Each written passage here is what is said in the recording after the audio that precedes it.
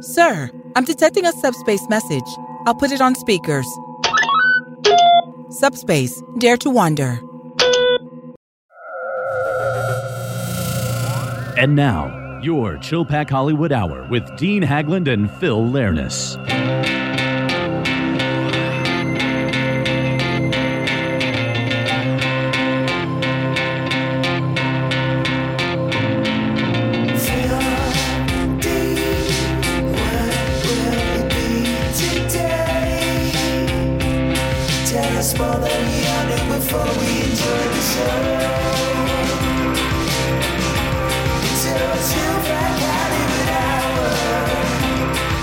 Welcome once again to your Chill Pack Hollywood Hour. This is Season 3, Episode 98. I am Phil Lernis, coming at you from Los Angeles, California, coming at you from the environs of Detroit, Michigan. He is the Motor City adjacent madman. He is TV's Dean Hagland. Dean, have you decorated for the holidays, and is Birmingham a winter wonderland? It's not a winter wonderland. Surprisingly, there's no snow on the ground. It's wet, it's cold, but snowless. My decorations included just unraveling a string of LED lights and jamming them in the Venetian blinds so that they sort of hang around the window. Oh, and there's a little candle, a fake candle Christmas light in the window. So that's about as festive as it gets around here. Late last week, I went along with Lily to celebrate the birthday of Julia Thompson, the wife of friend of show Luke Y. Thompson. Oh, yes. And the first part was a big party at this place where we made bath bombs. The soap things that bubble up in the bathtub? Well, where were you to tell me what these things were when I needed it? I had never heard of bath bombs, ever. You never, did you not go to Lush when that chain was? That's the chain where we had the private party at. See? I had never heard of Lush, and never heard that back in 1989 in England, they invented bath bombs. And the fact that they didn't invent them in Bath in England really bothers me. But because that's a natural hot spring. You're not going to put effervescent soap in a natural hot spring. Are you crazy? You're a natural hot spring. But a natural hot spring of information. You really are. And then, as part of my continuing eye-open cultural experience, courtesy of Luke, we then went and got conveyor belt sushi. Ah, yes. The classic. Is this restaurant that started in Japan and now is such a big deal here in the States. The first one was in Little Tokyo, but it's everywhere now. The sushi you order on a touch screen at your table, it's delivered to you on a conveyor belt, and your beverages are brought to you by a robot. Is that right? Yes. What kind of robot? Is it like the Honda model? Boston Dynamics, where it can jump and do somersaults and it has two legs? Or is it the small rolly one for seniors with just a happy digital face on it and a permanent tray that you just pick the drink off? The trays are in back. It has trays in back, and the face changes expressions, and it does play music for you, and it is incapable of keeping the hot beverages fully in the containers. It didn't seem to be spilling cold beverages, only hot beverages when it would come to a stop or make a turn. Yeah. Oh, the brilliant technology that is. Conveyor belts of sushi, don't they just put... The reason I stopped going to those is because the sushi that you don't want continues to rotate around the conveyor belt till you finally just give up and take the piece you don't want. That's the bottom. All the different... Not all of them, but most of the menu is displayed on a conveyor belt that runs through the entire restaurant, past, for example, our table, past Nicholas Turturro's table, brother of John Turturro, who was also eating there at that point, and all the way through the restaurant. But you look at it, you see it, and yeah, you can take those plates if you're so desperate to take food off a conveyor belt that's been just going around and around and around. But you order the sushi from a touchscreen, and then on another conveyor belt, it's delivered directly to you. Instantly. It just comes shooting down the conveyor belt and stops right at your particular table. Yeah. See, now that's smarter. The ones I've been to are just, it continually looped. And when they've decided to put something else up, they would. But they would just wait for everything to be gone first before they replenished the conveyor belt. But now, of course, you haven't been observing the scary TikTok trend over in, well, I've seen it just in Japan, where they take the lid off, lick the sushi, put the lid back on, and let it go back on the conveyor belt. That's a thing that was the kids were doing. Celebrity deaths. Denny Lane was an English singer, songwriter, and guitarist who co-founded Wings and your favorite, the Moody Blues. My favorite. Yes. The Moody Blues, my favorite? Okay. He died December 5th in Naples, Florida of interstitial lung disease at the age of 79. Wow. Interstitial lung disease. I don't know that prognosis. No, I always thought interstitial was like what you called your short programs that you put between the longer programs. Those are the interstitials, right? Right. Or my intercostal muscles are between my ribs. So if I have interstitial lung disease, is it between the rib bone and the Perhaps lung? he choked to death on a long-form advertisement. This is maybe not the tone that we want. Anyway, Denny Lane was fronting his first band, Denny Lane and the Diplomats, when that was your favorite band. When Ray Thomas and Mike Pinder asked him to join the new band they were forming, the M&B 5. That group quickly evolved into the Moody Blues, and Lane sang lead vocals on their first hit, Go Now, which topped the charts in the UK and made the top 10 in the US. He also sang such songs as I Don't Want to Go On Without You and Every Day, and he co-wrote many of the Moody Blues' early songs, including And My Baby's Gone and This Is My House. During his 2 years in the Moody Blues, they toured with the Beatles, and apparently the bands got on well, which explains why, after the Beatles broke up, Lane would team up with Paul and Linda McCartney to form Wings in 1971, and he remained one of the band's 3 core members until they disbanded in 1981. When Wings recorded their most famous and acclaimed album, Band on the Run, the band consisted solely of the 3 of them.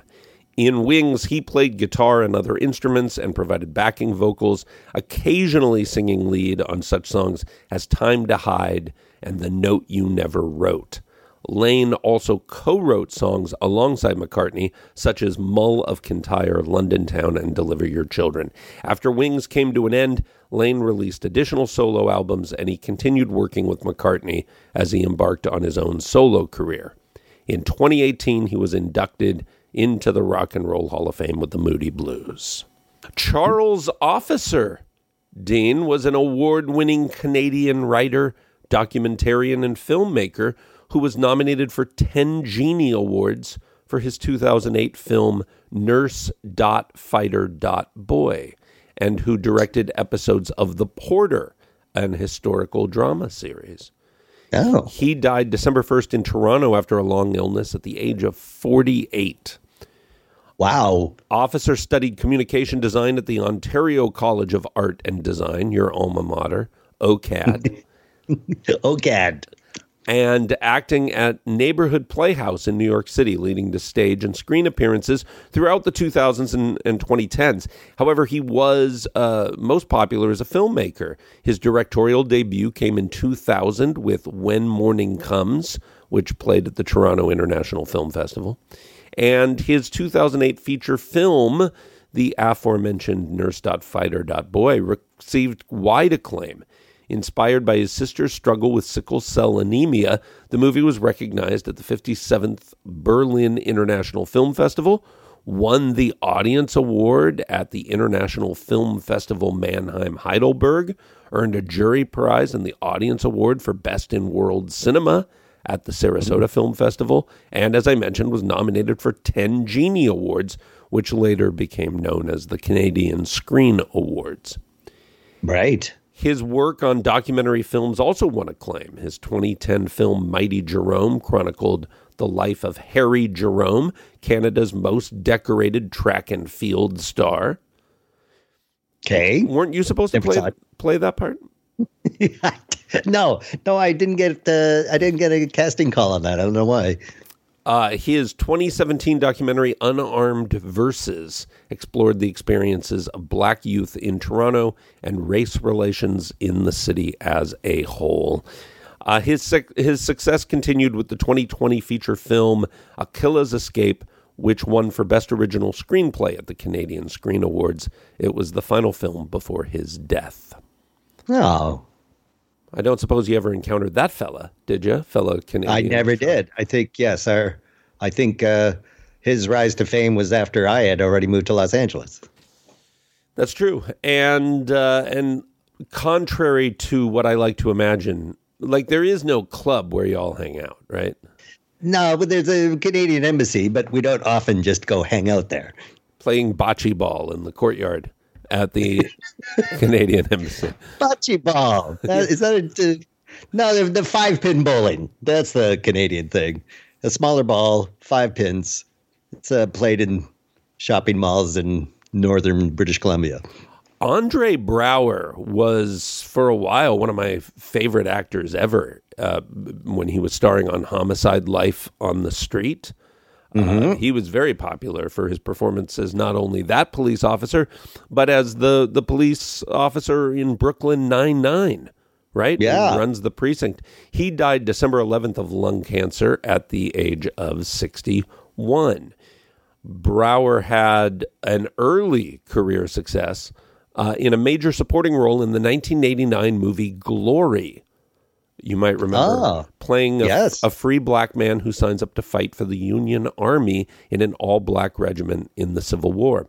Within a few years, he had achieved TV stardom when he landed a leading role on Homicide: Life on the Street. His character, Detective Frank Pembleton, became a fan favorite as a skilled detective who is especially adept at interrogating suspects and extracting confessions. And I once told you that my friends and I, we used to use his performance as the basis for insults with each other. Like, you couldn't last 2 minutes in the box with Frank, we would say. Yeah. He won an Emmy Award in 1998 for his work on Homicide, and his other honors for his performance included an NAACP Image Award, 2 Television Critics Association Awards. He remained with the show for 6 of its 7 seasons and returned for the 2000 Homicide, the movie. Braugher's other major TV role was, on paper, quite similar, right? Another talented, driven police officer. But boy, the tone of this show could not have been more different. The comedy Brooklyn Nine-Nine, and Braugher's Captain Raymond Holt was hilariously stoic and deadpan. Braugher was credited for his nuanced and stereotype-free portrayal of an openly LGBTQIA+ character. He won 2 Critics' Choice Television Awards for that portrayal.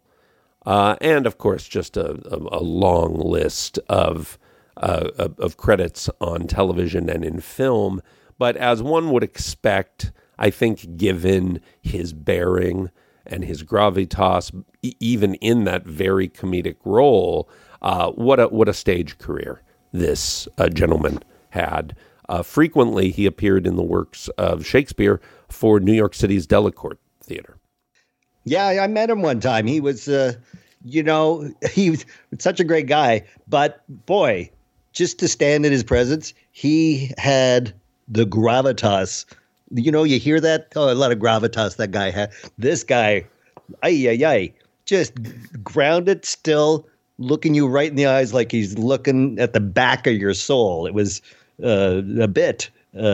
You're taken aback a bit the first time you meet him. You confessed within 90 seconds in the box with... I did. I didn't even do it. And Andre Braugher. Yeah, exactly. Exactly.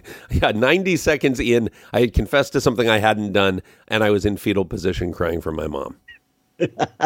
True. Shirley Ann Field was a British actress who had roles in such prominent films as Saturday Night and Sunday Morning and Alfie, as well as in the TV soap opera Santa Barbara. She died December 10th at the age of 87. She worked as a model and had several small roles in British cinema before getting her breakout role in 1960's The Entertainer. No lying, that actually is one of your favorites. It is, actually. You really do like that. She credited director Tony Richardson with her big break, and she worked with him again in Saturday Night and Sunday Morning, which he produced. She went on to star in the Hammer horror film The Damned and the historical epic Kings of the Sun. In 1966, she had a supporting role in the Michael Caine classic Alfie. Later in her film career, she appeared in the popular film My Beautiful Laundrette. Boy, I liked that movie.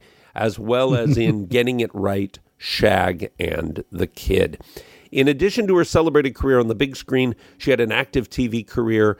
On Santa Barbara, she was the first to play Pamela Pepperidge Conrad, appearing on the show for several months before being replaced. Ooh. What? The reason for bringing it up was just to get to say Pamela Pepperidge Conrad. That's really the only reason. That's really a great character name, I must say. Other appearances on British and American TV included Last of the Summer Wine, Where the Heart Is, Monarch of the Glen, Doctors, and Murder, She Wrote. So, if you are using your Chill Pack Hollywood Hour Celebrity Death Bingo card, you just got Murder, She Wrote. There you go. Yay! I've been waiting. Just two more really quickly. One, this guy, one of those actors whose name did not immediately occur to me, but once I read about him, I went, oh yeah, that guy, and then read about his life, and it was like, oh my goodness, this guy, what a life. Jack Hogan, the actor who played PFC William Kirby for 5 seasons and 112 episodes of television's Combat. Remember Combat? Oh, yeah. A World War II drama that ran from 1962 to 1967. He died December 6th in Bainbridge Island, Washington, at the age of 94. He was born in Chapel Hill, North Carolina. He got his pilot's license at age 16. Wow. Then joined the U.S. Air Force out of college, served in the Korean War, attained the rank of staff sergeant before leaving the military.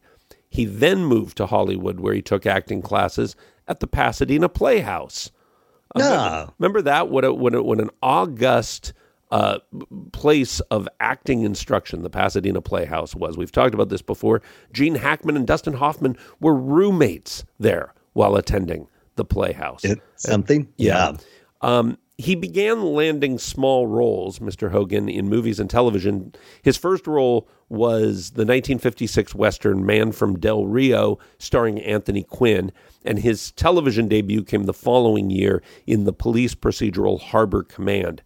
Of course, his most popular role was that long-running role that he played on the hit drama Combat. He was a mainstay on the show. And the show itself won acclaim for being a at the time, realistic depiction of life as an infantry man. He also appeared later on, and before on such shows as The Rifleman, Adam 12, Hawaii Five-0. But this is fascinating where his career goes. He ends up becoming a casting director, and he was the casting director on Magnum P.I. Come on. Yeah.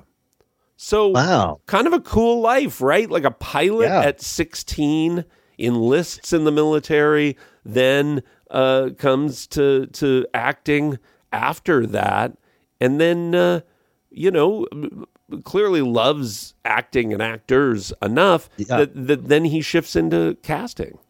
Amazing. And I must say, retiring on Bainbridge Island in Washington State, that's also pretty cool. That is a lovely piece of scenery up there. Yeah, that's a beautiful part of the world. Yeah. Yeah. So that guy did it right. And finally, someone who you knew, Camden Toy. Yeah. A character actor who specialized in villains and creatures for independent movies and horror films and horror TV, appeared and became quite popular after appearing on Buffy the Vampire Slayer. He was one of these actors we've talked about from time to time who spent a lot of their career performing under layers of prosthetics and Latex. makeup. Yeah. Yes. But we've always doffed our cap because, it's easy to say, oh, well, the costume's doing the work, right?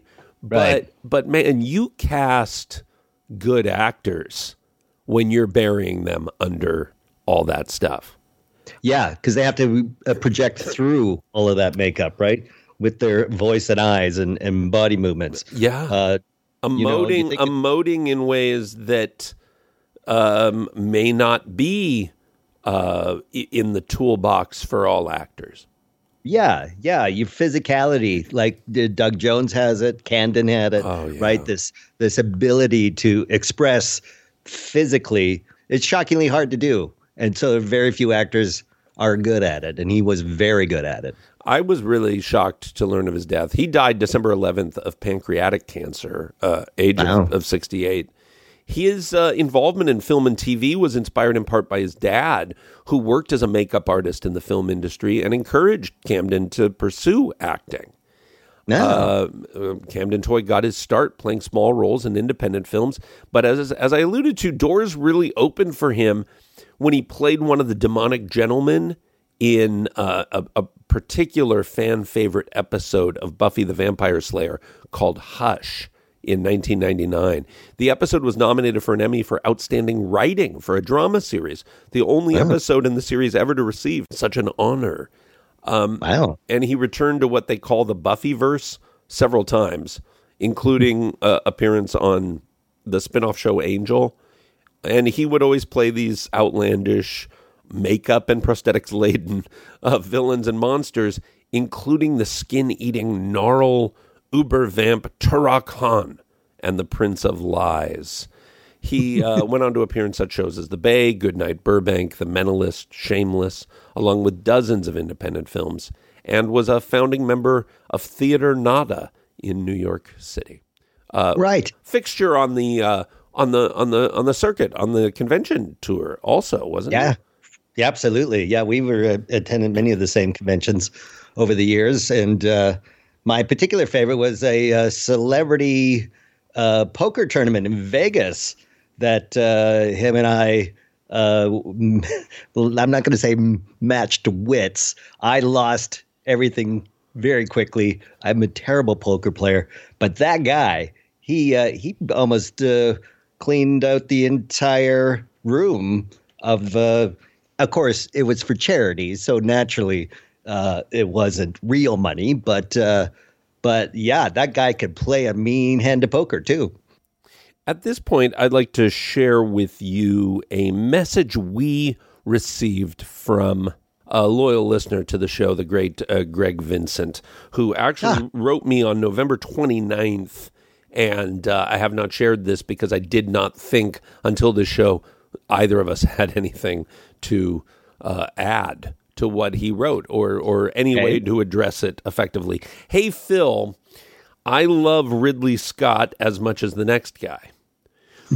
Very good. But he has taken a fascinating historical figure, parentheses, Napoleon, closed parentheses, and has cast a fascinating actor, parentheses, Joaquin Phoenix, closed parentheses, to portray him, and has managed to create a thoroughly mediocre, dull, awkward lead character in the process. Was that the point?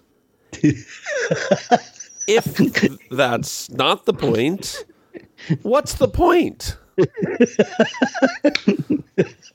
Wow. Oh, I think it says, if that is the point, what's the point? Right. I think either way it works. I think Greg Vincent really wants to know the point. Now, you saw this. It's very curious, Dean. You can maybe also try to explain to me, because you saw the ads and everything. We've talked about how it was shot on Malta. I'm a Ridley Scott fan as well.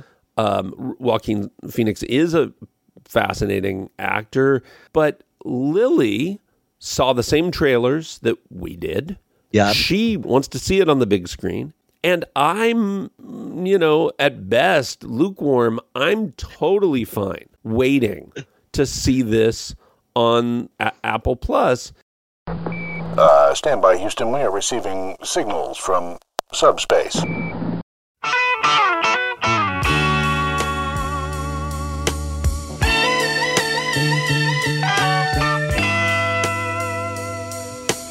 And that difference between our reactions of the trailer, especially given who made it, and that it's a war film, really surprised me. So that's another question I'm throwing at your feet, which is more maybe about the marketing. But what is it that I'm sensing from the trailer or not getting that is turning me off? And what is it that she's getting that's making her want to see it? And which one of us should be applauded for our reactions to the marketing campaign? Well, I went to the theater this Saturday. In there, the demographic was 4 men, including myself, all in our 50s and 60s, and then one girlfriend who was reluctantly tagging along.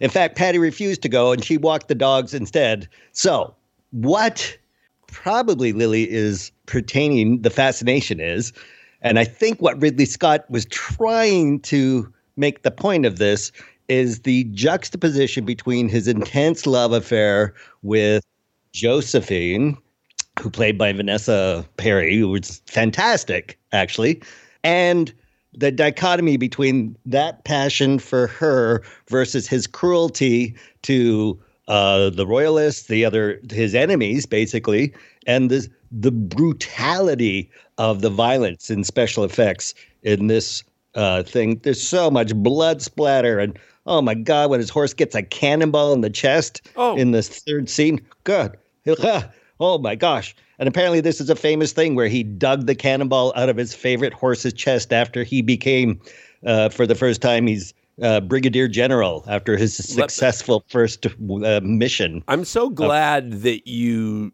shared that. I am, because I right there, I wouldn't let now Lily see this.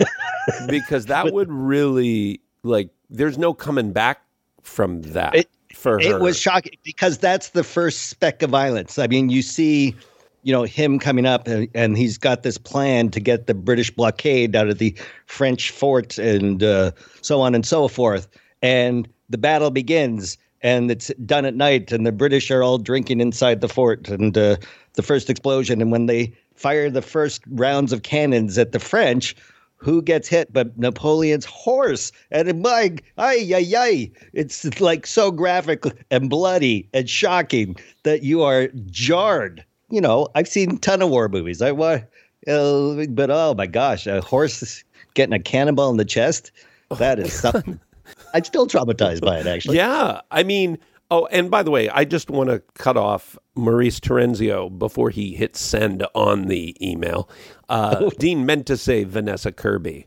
Yes. The actress, what did I say? Not Vanessa Perry, the vice dean for strategy at George Washington University. That's who I was thinking of. Yes. Yeah. The wonderful Vanessa Kirby, by the way. It's fantastic in this. And Ridley Scott wants to release the 4.5-hour version of this, which, believe it or not, I would think be helpful because you kind of have to know a lot about Napoleon or at least read his Wikipedia page before you go see this movie because it's so condensed because he had done so much. He was, a very ambitious fellow. And so to try and put from the beginning, it starts with the beheading of Marie Antoinette as he witnessed, and that began his movement to then become emperor of France and all his conquests. And a lot of the political machinations, post-revolutionary France, very complicated and hard to just stick in with a bunch of people screaming. He was motivated, I think, to get to make the film that his all-time hero, Stanley Kubrick, never got to make, right? I was going to bring that up. Remember that exhibition that showed the movies that Kubrick didn't make? And his Napoleon research was an entire bookcase of... There was a whole room dedicated to each of his movies, but there was also a room dedicated to the Napoleon movie he didn't make. So I was just going to suggest, based on what you said, because already when you talked about the extended version, I did sort of sit up and go, okay, well, that might be more interesting and perfect for something like Apple Plus. Well, exactly. Why not Ridley Scott make an episodic miniseries out of this? There's nothing wrong with that. We live in the golden age of these miniseries. In fact, and I don't want to get off on too much of a tangent, but I actually watched and really enjoyed more than I did the theatrical version, what is called extended edition of The Hateful Eight from Quentin Tarantino, which in the credits says the 8th movie from Quentin Tarantino, but on Netflix, he made an extended version. He supervised it, and it's a 4-part miniseries. Oh, and that's cool. Most of the extended length are opening and closing credits in each of the episodes. Honestly, there's maybe a few minutes of added material, but the breaking it down structurally into 4 episodes makes the whole thing, at least for this viewer, so much more pleasing. So just what you're saying, I wish that was a way in which I could attack and delve into this. And well, it would probably make sense because the battle set pieces, burning of Moscow, spoiler alert. Well, oh yes, I guess. Again, read the Wikipedia before you go.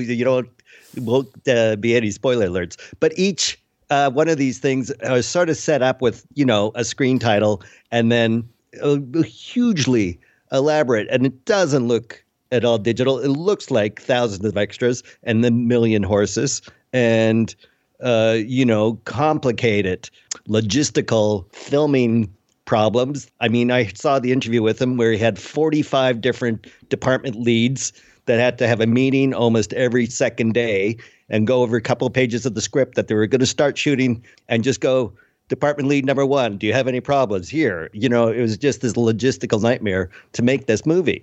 And so perhaps when you have that kind of machination going on in your head, you lose sight of some storytelling details. You are perhaps missing a story per se. And again, I think he was trying to divide how can this guy be such a deeply intense love affair and so ruthless on the battlefield? Is that one and the same? And, I suppose that's the exploration. Doesn't really pay out in any way. So, a 4.5-hour version, probably very helpful for a lot of the missing motivations and historical detail. And again, I would think this would be perfect as an episodic, just each battle sequence. Ridley Scott backed himself into a corner by choosing to throw shade at the Blade Runner sequel, especially for the reason that he did. He threw shade at it for its perceived lack of box office performance. And again, this is a movie that made hundreds of millions of dollars. It just wasn't enough money for it to make, given what it cost. But again, the original Blade Runner lost money for decades. It took decades before that became seen as profitable. So that's an odd thing for him to throw shade at. I think we know that the motivation was that he was too busy to get to direct it, and so he handed it off, and he probably regretted it. And so a little bit of sour grapes, which is not becoming, just stay out of it. But the other thing that he said where he put the blame for its box office performance was that the movie was too long. It was way too long. Nobody wants to sit for a movie that long. So cut to him making his Napoleon epic. Well, he's backed himself into a corner, right? Right. Because what's he going to do? Release a 4-hour movie after criticizing someone else for releasing a movie that was 2 hours and 45 minutes? Yeah. And we always armchair direct, but here's where you can armchair edit. And you can see that some poor editor had the 6 producers standing over his shoulder and going, just put in the shots that cost the most amount of money. And then we'll cut the extraneous out. And then the last part is we'll just put in elements we need to make the story sort of make sense. And you could see Ridley Scott sharing Napoleon's ambition, right? Not just for conquering the world, but for making a movie that is, as Stanley Kubrick realized, unmakeable. Because if you want to put all these details in, you're going to have a 4.5-hour running time because his life was packed. You have way too much information about one guy's life to just jam into a 2-hour movie. It just staggers the mind. 2023 has been a terrific year, a spectacular year for movies. And yet it's also a perplexing year. And I guess that's to be expected because the industry is really trying to shake itself out and figure out what it is now and what film distribution is. So, I'm perplexed by, let's start positive. The big box office hit this week, and surprising people with how well it did was Wonka, the new Wonka version from director Paul King, who comes to it hot off his, unbelievable successes with the Paddington movies. Paddington 2 is not just considered, a great Paddington movie, but maybe one of the greatest family films, if not films, of all time. And so he has all this goodwill and momentum behind him. I went to see it a month ago at an advanced screening at the Directors Guild, and I had high hopes. I thought the trailer looked good, so I was really excited, and I did enjoy it. I thought too much of it was CGI. I wasn't sure how much of that was the result of making it during the pandemic, though. It sort of felt a little bit like we're figuring out a way to make a movie when people can't be together. But there were so many early reports that it was a mess. And I don't know where those reports came from. In fact, I wish it was a mess. I wish it got messy. I found the movie way too controlled. Oh. And I found the original songs to be occasionally pleasing, occasionally awful. The big showstopper was rough, but I didn't understand why they don't just bring back Candyman, seeing as how they brought back Pure Imagination and the Oompa Loompa song. So why not bring back Candyman, revive that as your big showstopper? Yes, Hugh Grant as the Oompa Loompa was all sorts of rad, and Chalamet was truly charming and weird in ways that did real honor to Gene Wilder. But is the movie good? I don't have any idea, and I saw it. I think it's pretty rotten to bag too much on it, though, because it's a family film whose heart is in the right place, and it works hard, and there is magic. It's not at the level of the Harry Potter movies, but it is better than the Fantastic Beasts movies. And I bring up those comparisons because it's released at the time of year those movies would have been released, and it's from the producer of all of those movies, Harry Potter and Fantastic Beasts. But what was hidden from me going into the movie in the advertising, at least unknown to me, and I assumed, everyone else who's at the screening must have known, was that it was a musical. I didn't know. And then it turns out that it's this big hit opening weekend, and it's a big hit with young people under 30, especially. They love this movie. Like it's an A++ for those under 30. And they were all very pleasantly surprised. None of them knew that it was a musical. And so I've been reading about how this is the recent trend to hide the fact that a movie is a musical because especially young audiences don't like musicals. So you've got to get them there to surprise them, and then they like it. There was a movie that did not open as well as people hoped. It was the recent Hunger Games sort of reboot. The Hunger Games sequel or prequel that the world didn't know it wanted or needed. And which was based on a book in the series, but a book that came out during the pandemic and did not sell nearly as well as those original books. So there wasn't the built-up demand based on a beloved book. Was. There's also no Jennifer Lawrence, and there was a fan base that was, quite honestly, still seething over feeling exploited by having the final movie split into two before the release so that they would have to buy, 2 tickets. So that was all working against it. And lo and behold, yes, it had the lowest opening of the franchise. But I think all those things considered, it's to be expected, and the opening wasn't bad. And the legs that it has had have been rather remarkable. So I decided, not having seen the movie, to dig into why its hold is so good all these weeks later. And I find out that people really love that it's a musical. And that's the first time I learned it was a musical. And I saw that trailer. They hid the fact that it's a musical. But now that I learn it, oh my goodness, shots in that trailer make so much more sense now. Oh. So it's fascinating that the way you market a musical is not to market the musical. Another thing that has me totally just perplexed on so many levels, Dean, is that there is a Godzilla movie, that it's called Godzilla Minus One. That perplexes me no end. That a Godzilla movie is getting great reviews. I mean, it's in the consensus top 40 of best movies of the year. Wow. Not top 30, not top 20, but top 40 for a Godzilla movie. And so, but all those things perplex me. But then the last one perplexes me even more, which is nobody is going to see it. It's a Godzilla movie that is playing like an art house film. And the box office has been terrible here. So explain all of that to me. Why Godzilla? Yes. Why a terrible title? Why is it great? And why does nobody care? I saw this.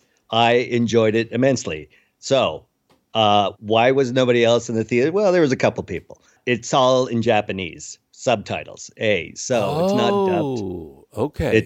It's made in Japan. It's called Minus One because it actually takes place before the original Godzilla movie, which was set in 1952 or something. Oh, so it's a period piece set prior to the original one. Okay. Right.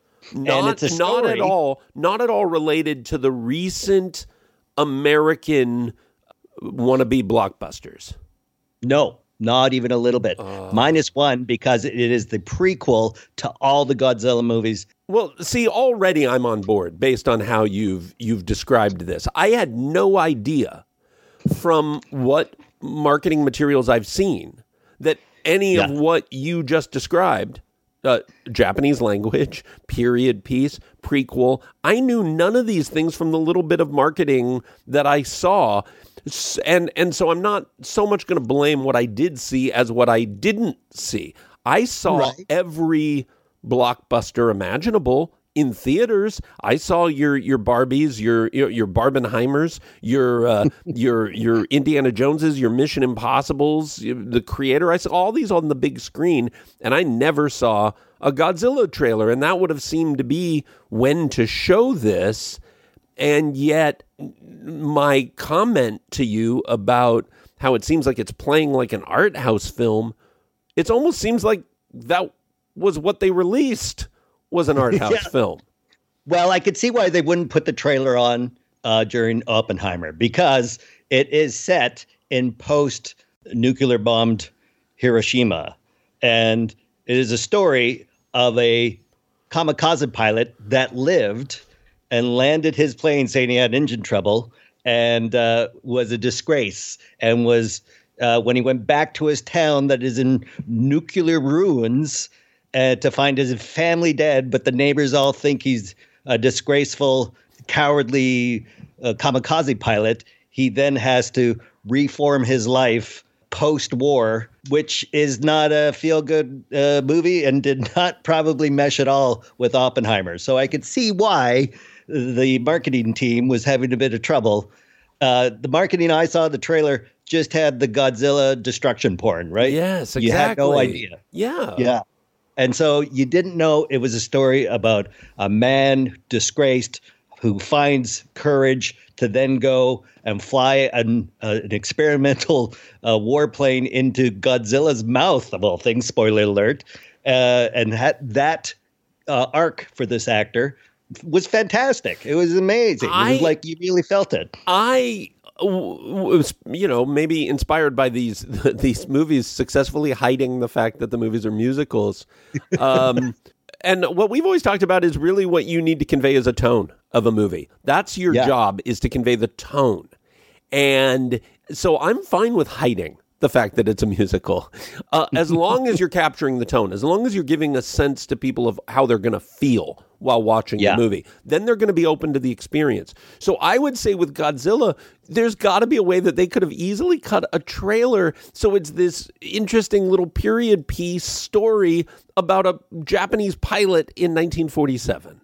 And never reveal Godzilla.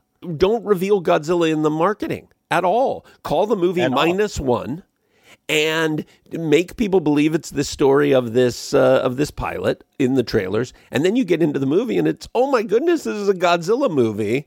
And as long as you've captured the tone, audiences will be wonderfully delighted, a la the Cloverfield sequel. Well, see, that's a smart thought right there. Because I don't know if you ever saw the original Godzilla without Raymond Burr in it. Please tell me that a la Rogue One, the Star Wars movie, and Carrie Fisher and Peter Cushing, please tell me that an AI brings back Raymond Burr for Minus One. That would be my favorite use of AI, as long as AI ever gets used. To bring back Raymond Burr for that role would be amazing. It did not happen, I'm sorry to say.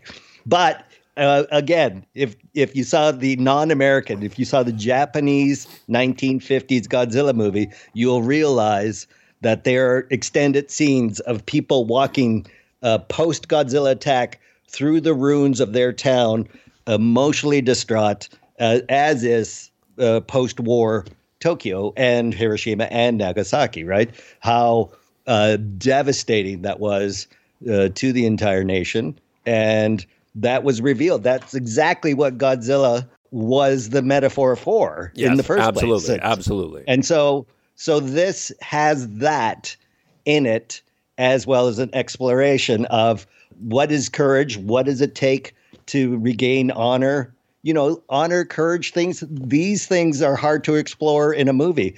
Harder still when you got the 30-foot monster with... That sounds great. I mean, you really did make sense of all of this. And I would say, honestly, Oppenheimer could have used an appearance by Godzilla at the end. Like I said, coming out, it was a terrific achievement, obviously, just a masterwork. But truthfully, as I predicted at that time, Oppenheimer should win Best Picture unless Killers of the Flower Moon. And which we did see the trailer for before Oppenheimer. And sure enough, now it's like a foregone conclusion that Killers of the Flower Moon is going to win Best Picture. And I saw all 14 hours of Killers of the Flower Moon this weekend at the Directors Guild. It's a movie where, like, even people with criticisms are going to go, yeah, but it's pretty good. Like, we live in a ranked voting world now, so that's the best asset it has. Because even if you don't think it's the best, you would never put it low on your list because there's just so much great about it. There is great acting in it.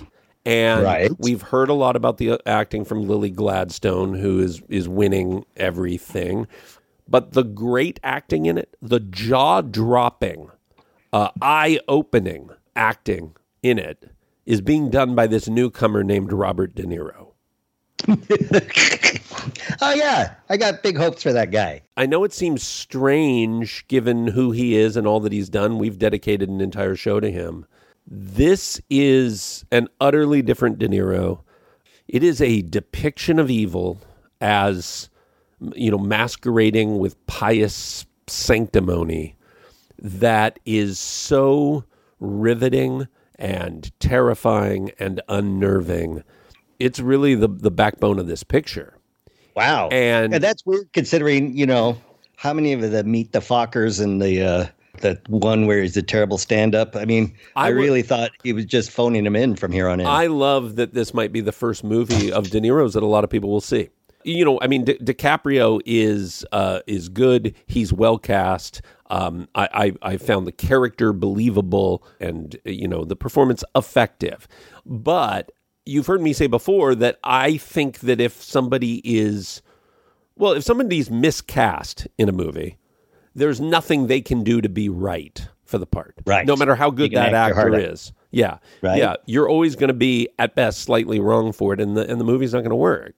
Well, the same is true if you're well cast. You can make some really bad choices, and the worst you can do is almost not be right for it, but you're still right for it, so it'll still work. Right. So that brings us to DiCaprio. He is working really hard to not be right for it.